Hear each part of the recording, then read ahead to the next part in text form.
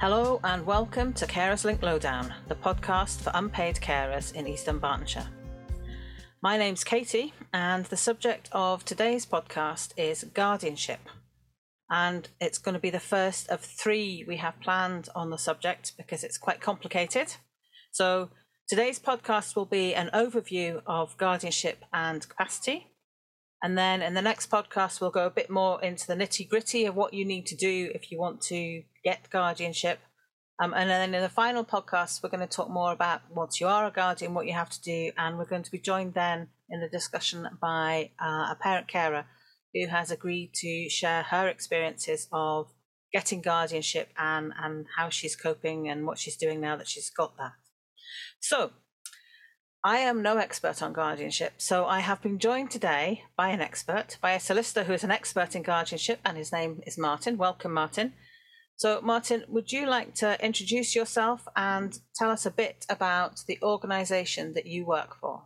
Certainly. I'm Martin Monaghan. I'm head of the Civil Court Department at Caesar & Howie Solicitors, and last year, we launched Parent Carers Legal Support, or PICLES is what we refer to it for short.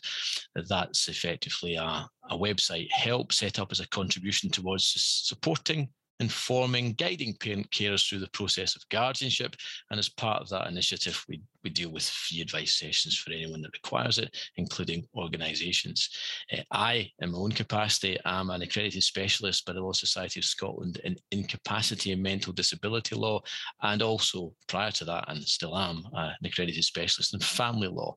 I run a team of solicitors dealing with this, and we run about 150, 160 guardianship files at any one time.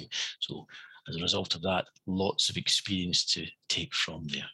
That's excellent. I hadn't realised the 100. That's a lot of guardianship cases you're dealing with. So I suppose the first question is, what is guardianship and who is it for? Who needs it?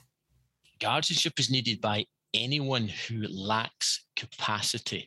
In other words, if they are determined by doctors that this is a person who doesn't have capacity to make their own decisions, then that's when guardianship is required. And I compare it to the ability to make decisions as being 26 letters of the alphabet, A to Z. You can have someone who can be quite happily making their own decisions from A right the way up to X, but just can't make the decisions Y and Z. And those would be individuals that would require guardianship for only a little bit, whereas others would require guardianship for every single power and every single decision which might have to be made out there. But generally speaking, it starts when it's a lifelong condition, and usually in our experience it's someone who's under 16 years of age, happily living with mum and dad or parent care or whoever, and they reach the age of 16 years of age and everyone realizes there's a bit of a problem now, because at 16 years of age you don't have parental rights and responsibilities to make all decision-making things or all decisions on behalf of your children anymore. At that point, they become adults in the eyes of the law, and therefore they have to make their own decisions. And that's usually where all the various support groups, organisations, social work department, everybody else will start hounding you, saying, oh, it's time, you really want to be doing something. And the doing of something is all about guardianship at that point. It applies equally to those who are in their later years, who may have lost capacity or are losing capacity as a result of Alzheimer's, dementia, or some other condition that happens at that particular time. Or indeed at any point in anyone's lifetime, there can be a catastrophic injury of some description which results in a person losing capacity. So it covers all the spectrum of ages, but more often than not, it's youngsters coming up through the ranks, as it were, which is where the biggest challenges come and they have to be dealt with. So what I can move on to now is, what is capacity? How does one determine whether a person is or is not incapable? Now, or capable rather. Now, there's a statutory requirement for this. It's in the Adults with Incapacity Act. And without going into the details of it, essentially what you're looking to identify is whether the person is able to be acting in relation to the making of decisions, making decisions, communicating decisions, understanding decisions, and retaining the memory of decisions. Now, really you and I know on a day-to-day basis when we're speaking with people, whether you're speaking with someone that has capacity, that's just something that's part of your human nature. We're able to make that determination. We're also able to make a determination of whether the person in front of us perhaps isn't getting what we're saying, isn't fully processing it, isn't fully understanding it. And all of that tends to suggest that the person you're looking at and the person in front of you lacks capacity. Now, clearly, I'm not a doctor. You're not a doctor. No one's a doctor here. So in those circumstances, we would defer to the doctors to ultimately decide whether or not a person does or does not have capacity. And in borderline cases, it also involves a psychologist of some description carrying out various assessments. Now, if we assume that having gone through these particular assessments, the person does have capacity, in other words, they're just able to make decisions, that way the person can move on and actually give powers to someone else to deal with their affairs on their behalf by way of a power of attorney. And I only explain power of attorney very briefly at this point because people are a little more familiar with what a power of attorney is.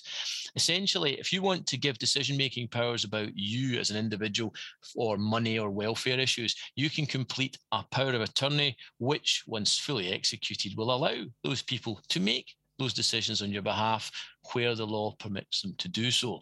That's a power of attorney process. But only if you have capacity can you grant a power of attorney. And even if the doctor says you have capacity, only if you can actually make a solicitor understand what you want, would you be able to prepare a power of attorney. But as people understand it, that's usually where we start when talking about guardianship. In other words, if you have capacity, you do a power of attorney. If you don't have capacity, you effectively do the same thing, subject to lots of restrictions, by way of guardianship. But it's generally the same idea. You are simply going to the court to get the power to deal with someone's affairs, as opposed to that someone giving you the power to deal with your affairs. And that's essentially what power of attorney is all about. You go to the court, you acquire your powers, and then you continue to deal with matters on behalf of the person you're appointed to deal with. Now, anyone over 16 can grant powers of attorney, and guardianship can be granted for anyone over 16, because as I said, under that age, mum, dad, granny, parent, carer, whoever it happens to be, they're the ones that have the legal permission to deal with matters on behalf of that particular person. So we'll assume for our discussion that the person doesn't have capacity, and the doctor's quite happily saying this is someone who doesn't have capacity to deal with their own affairs. That way, we're launching straight into the actual guardianship and what it's about and what do you do. So who applies for guardianship? Most important thing, who's the one that's going to be applying? Usually, it's whoever's looking after the person you're dealing with. And usually in the case of a child, that will be mum and dad, might be only one of them, might be a sibling, might be an aunt, but generally anybody can apply for guardianship for anybody else. Whether they're suitable or whether they're appropriate is a different discussion, but anyone in the first instance can apply for guardianship. Usually mum, dad, parent, carers, but can be siblings. I've seen best friends do it for people. It just depends on the circumstances and who's there. You can apply as one person, you can apply as a joint person, you can put substitutes on in case you're no longer able to do the job or you resign. Any number of combinations we can put together to decide who is actually going to apply. Now, just generally speaking, the duties of a guardian, and we're talking about the actual pragmatics of the process in a later podcast. So just now it's just a bit of an overview.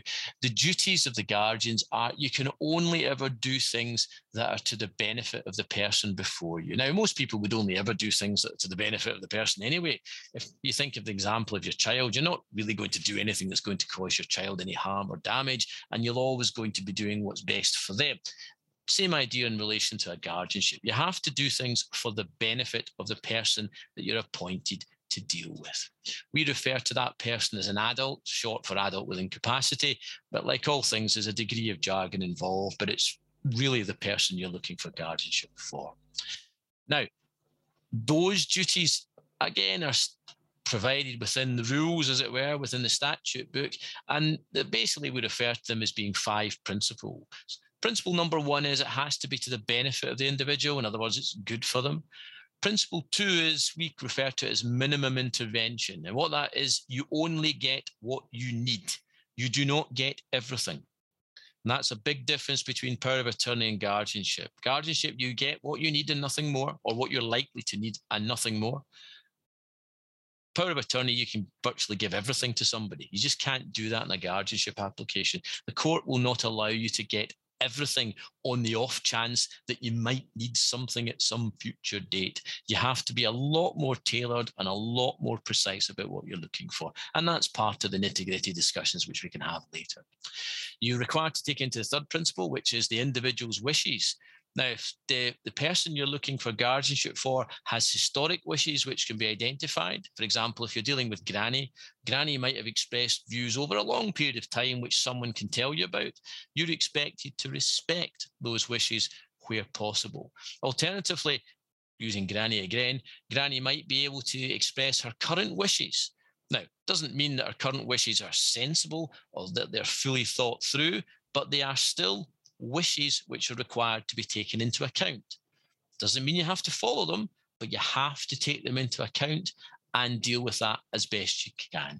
You're also expected to ensure that every possible means of communication is undertaken, every reasonable means of communication is undertaken to communicate with the person that you're acquiring powers for, because different people require different means of doing so.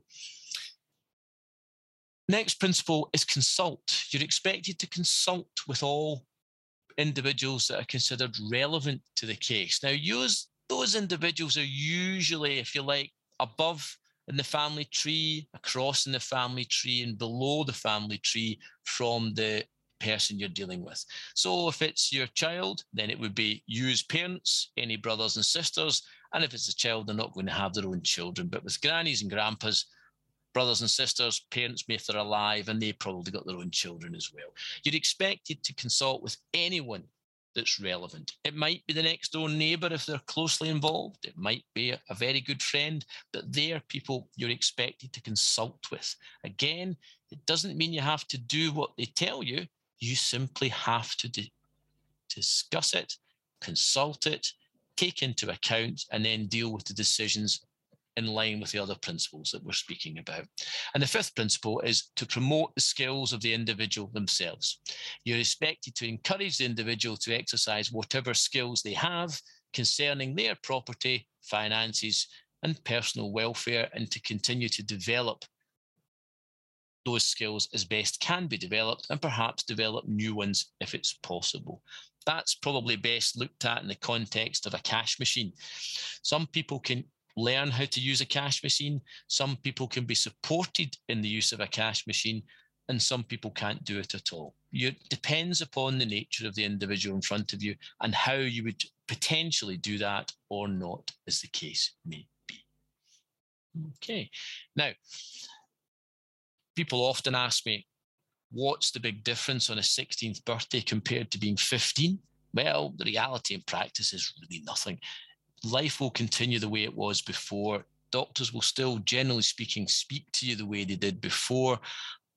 They will still do everything that's required for you at that point. The social work department will still involve you as before, but they will continue to say to you, guardianship is something you should do. It is something which is appropriate. It is something that you should take on board, and they will encourage you as best they can to make sure that you do so. But the reality is, nothing's really going to change on the 16th birthday. But overview of what actual powers exist. What sort of things would you actually need powers to do that you didn't need on the 15th birthday? Examples, the big one is always the medical treatment. Doctors, dentists, they will make sure that the young adult with incapacity or the old adult with incapacity, as the case may be, will be looked after. Any caring requirements will be dealt with. The doctors have to do that regardless. So if someone is ill, they will be treated regardless of who the actual decision maker is and whether there's guardianship or not, or power of attorney or not. The person will be treated.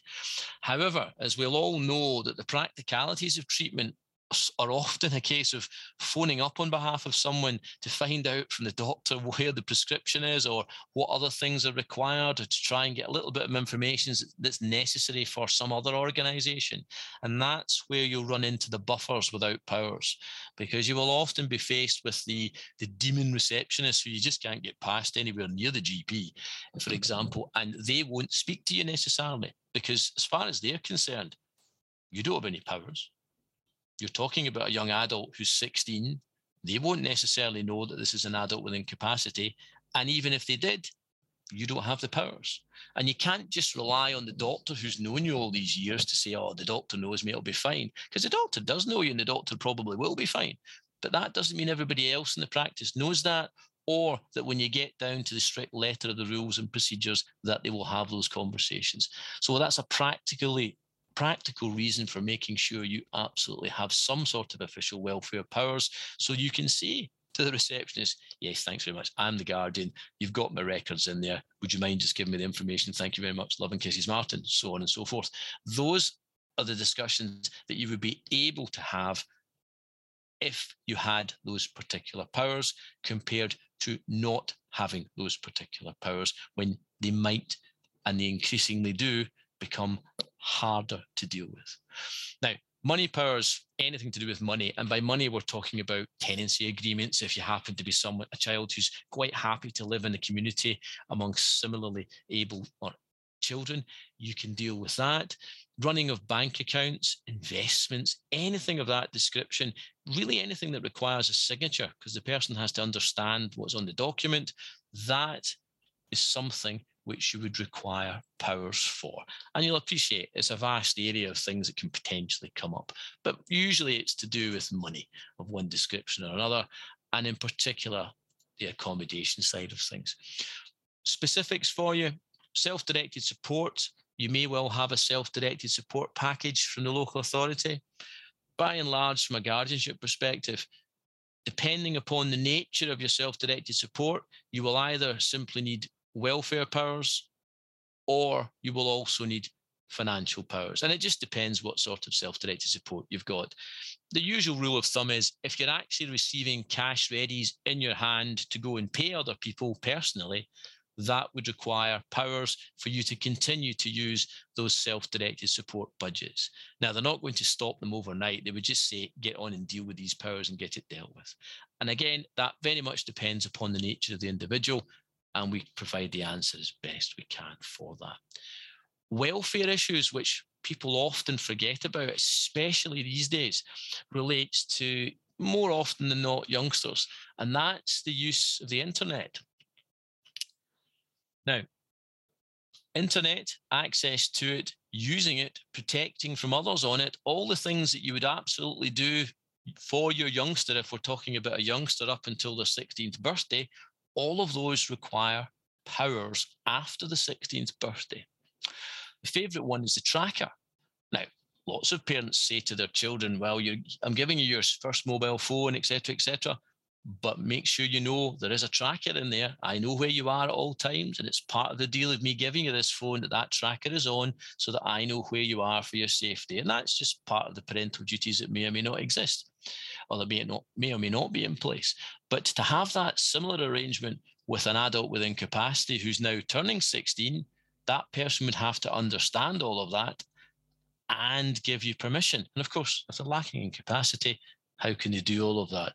That's the sort of power you would acquire from the court, the ability to keep an eye on someone. Now, the courts don't often give the ability to track someone's whereabouts, but it is possible in certain circumstances. What they're far more comfortable doing is giving the power to manage the internet on the person's behalf. In other words, you can take control over passwords, phone access, web access, whether it's by way of Xbox, PlayStation, however the young adult is communicating. The chances are they'll be on WhatsApp, Facebook, all those things that are out there and can be used to cause problems for individuals and can be used to manipulate and cause harm to individuals. You would require the power to officially manage them on their behalf. Other ones would be power of restraint. The very rarely is that required, but I have known some youngsters who are very, very physical, potentially violent, don't like getting their jabs from the doctors, and have to be restrained, if you like, in a particular way to allow them to receive their medication. And we've also dealt with a number of young adults over the years who do actually from time to time have to be physically restrained, and there are particular specialist powers for that. Very rare. You have to jump through a lot of hoops to acquire those powers, a lot of reports and a lot of medical backgrounds, but it's possible in certain circumstances for that to be acquired. So what then if you turn around and say, oh, Martin, I've been listening to you really carefully, but do you know what? It's just not for me. I just don't want to do this. It's not for me. Don't want to get involved in it. Too much hassle. Not interested. Well, do you know what? I'm not your mother. I can't force you to do things. Ultimately, you're the author of your own fortune, or in this case, potential misfortune. Because if you don't do all of these things, there may come a point where someone will have to step in on your behalf and actually assume those powers on your behalf. Now, it doesn't happen very often, and it usually only becomes an issue where there's potential social work involvement and perhaps not happy with how things are going would be a polite way of saying it. In those circumstances, the social work department can step in and they can apply to the court via the council, and they can become the guardian on behalf of the person that you're normally responsible for, and they would take over those decision-making powers.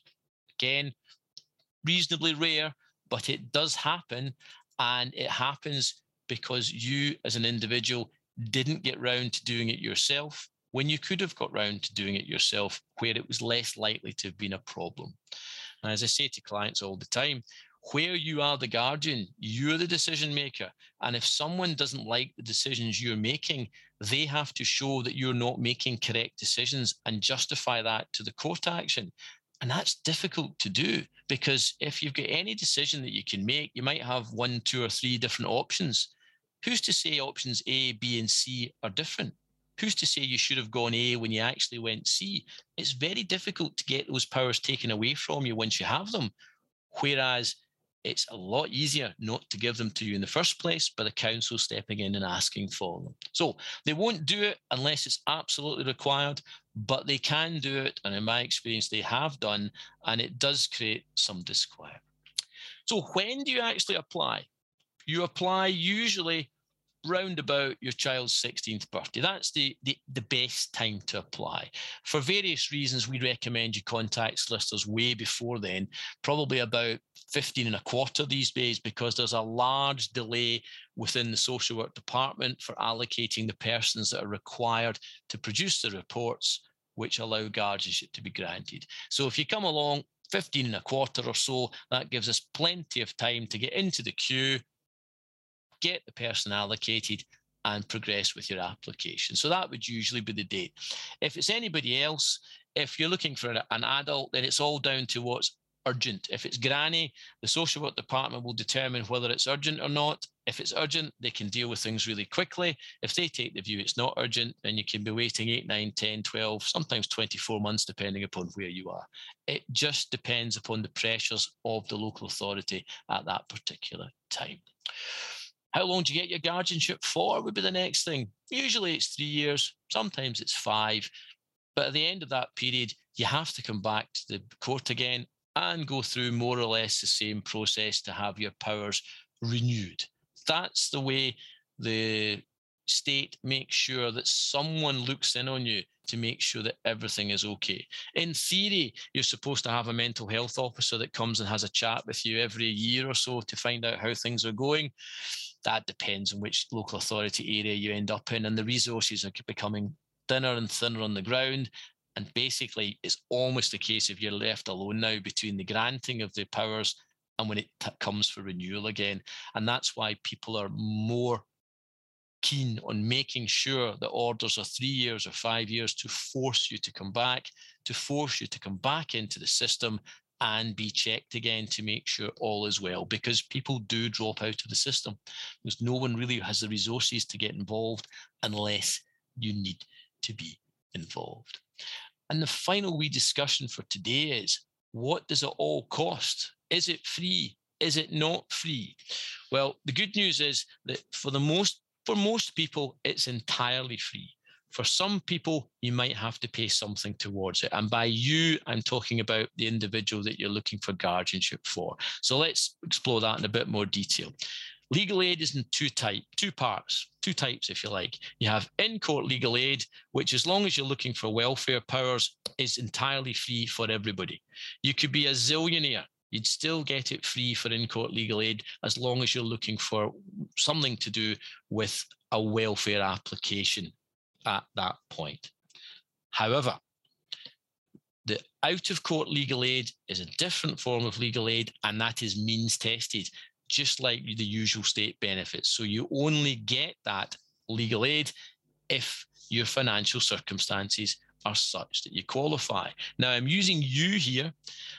Where your youngster that you're looking for guardianship for is still within the education system, the assessment involves not only the young adult with incapacity, but also their parents. That's how the system works. There are various exceptions to that, but by and large, that's how it works with your youngsters within the education system. And what that means is we have to aggregate everyone's income and saving together to see if they still qualify. The saving limit's about, the income limit's about £254 a week, and the savings limit is round about £1,700. If your youngster is no longer in education, then they are assessed on their own. Or if it's your Auntie Jean or Uncle John or whoever, they're assessed on their own income, which has nothing to do with you, the person that applies. And those savings limits start at £1,700 if the person's under 60. And if they're over 60, you can have £25,000, £26,000, £27,000 in the bank, own your own house, and have your Rolls Royce in the drive, and you would still qualify for out-of-court legal advice and assistance. It's a 2-minute task. That's all it takes, but not all solicitors do that on legal aid. Some solicitors require that to be done on a private basis, which is why you should always check whether legal aid is available and whether I can get it free. And the final thing before I end is this. I get asked, do you need a solicitor to do this? Now, the reality is that you don't actually need a solicitor to do any of this. You can theoretically do it yourself. However, in my experience, good luck with that. I've had to come in and dig out clients who've tried and started it themselves to get it into an order where it can go to the court, where all the various reports are available and can be produced. And apart from anything else, the doctors usually charge for the medical reports that are involved. So why would you pay that out of someone's money when you can get it free from the Legal Aid Board, as I've said, where the vast majority of people get it free? And that's, if you like, an introduction to what's involved, and I pass it back. Thank you very much, Martin, for that rapid run through of guardianship and what people need to do. There are a couple of questions actually that came to my mind as you were talking, which I think we can maybe cover now, and they may be covered again the next time. But one, you talked about having to go back into the system for your guardianship every 3 to 5 years. So if you do that, does that go through the whole cost process again, or is it a slightly I don't know, simplified version of what's going on? It's the same cost process. It is a simplified version, and the same legal aid rules apply. Right. Okay. You have fewer reports, and it's quicker. Right. So that's something you need to kind of build into your head, is that there is going to be a cost potentially a cost of the out of court expenses every 3 to 5 years. Absolutely. What we generally recommend to people is, once they've gone through it the first time and had to pay for it, you just make sure you spend as much of the funds as possible on behalf of the individual you're looking after, and generally don't try and accrue savings, because that's going to cost you later on in relation to when you apply for renewal. There's bound to be something you can buy which will make sure you're under the legal aid limit when the time comes. Right. Okay. That's useful advice. Tips and wrinkles as to how to make it work. The other one, that you said you have to ask for the powers that you need when you apply. So was that something that your solicitor will be able to advise you on, as to what kind of things you're likely to need, and if it changes, can you go back? Is that a complicated thing? Yes, you can change at any point. First of all, the solicitor will guide you through what powers are usually required, and we tailor them to suit. And we do that based upon what we are told how the particular individual relates, what condition the individual has, and we more or less know what's going to be required in those circumstances. We make suggestions, client tells us yes, no, something else, and we proceed on that basis. Now, if having acquired all these powers, suddenly we realize, oh, actually something else is required, then you can come back to the court and the court can grant you extra powers. The Legal Aid Board rules are different at that point, and that gets a little bit more complicated, which is beyond the level that we want to talk about just now. But you can come back at any point to add on extra powers, add on extra guardians, add on substitute guardians. All these things can be done. Okay, thank you. That's just, those are the ones that came into my head as you were talking. So I think we will bring the podcast to a close there. And say to people that, as we said, we've got 2 more coming. So the next one, if you think guardianship's something that you will be needing, then it's really going to be well worth listening to it, because we'll go much more through the process of what you need to do and who has to be involved. And then, as I said, the final one will be sharing the experience of someone who's been there and done it.